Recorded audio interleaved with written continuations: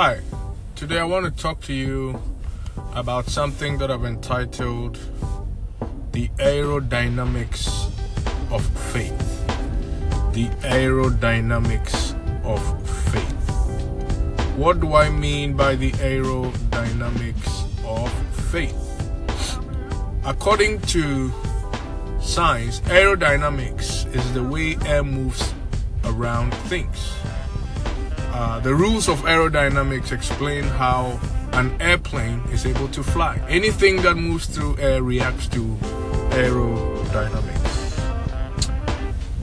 And I want us to apply this principle to life. And I believe in life we're all powered to be like a rocket ship, like a turbo engine of a car.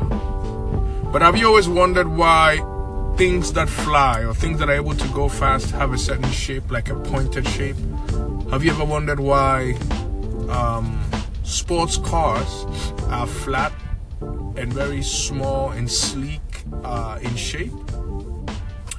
That shape helps them to be able to go as fast as possible without being drawn back by the wind. And in life, I believe that there are some things that no matter how powerful an engine you may have, or no matter how powerful a drive you may have, you will need to lay down certain things. The Bible says that lay aside every weight that so easily besets you. Lay aside every weight that so easily besets you. That means that if I'm going to soar high, and if I'm going to achieve the most, if I'm going to fulfill my potential, there are certain things that I cannot carry along with me. I may be powerful enough to carry them, but they're going to hinder how fast and how far I can go. So what are some of the things you need to lay aside? Number one, you need to lay aside every form of negativity. Every form of negativity. A car that is packed full with people struggles to go, say, 200 miles per hour versus a car that might be empty. Now, in both scenarios, they have the capacity to go 200 miles, but the struggle comes in when one is full of things.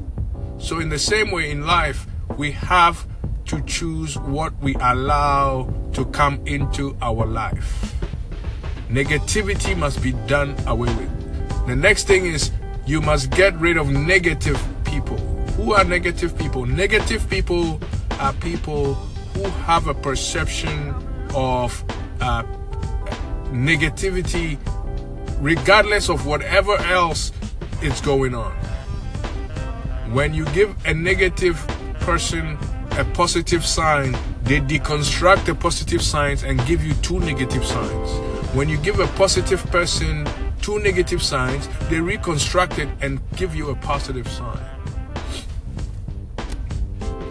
Another thing we must try and do is we must nurture an environment where positivity is encouraged.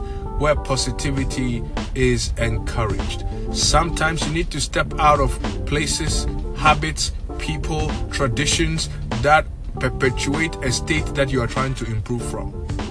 If I'm trying to get better, I cannot be found with people who are doomed or people who are hell-bent on staying negative. I have to disassociate myself from such people.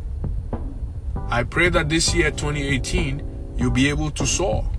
I pray that in 2018, you will be able to maximize every potential that you have.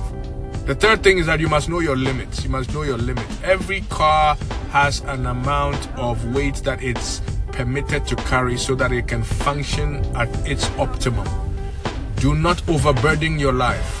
There are sometimes you must learn how to say no. Sometimes your yes must come with conditions.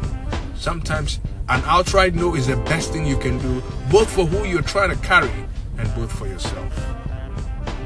Have a fulfilling year. God bless you for listening.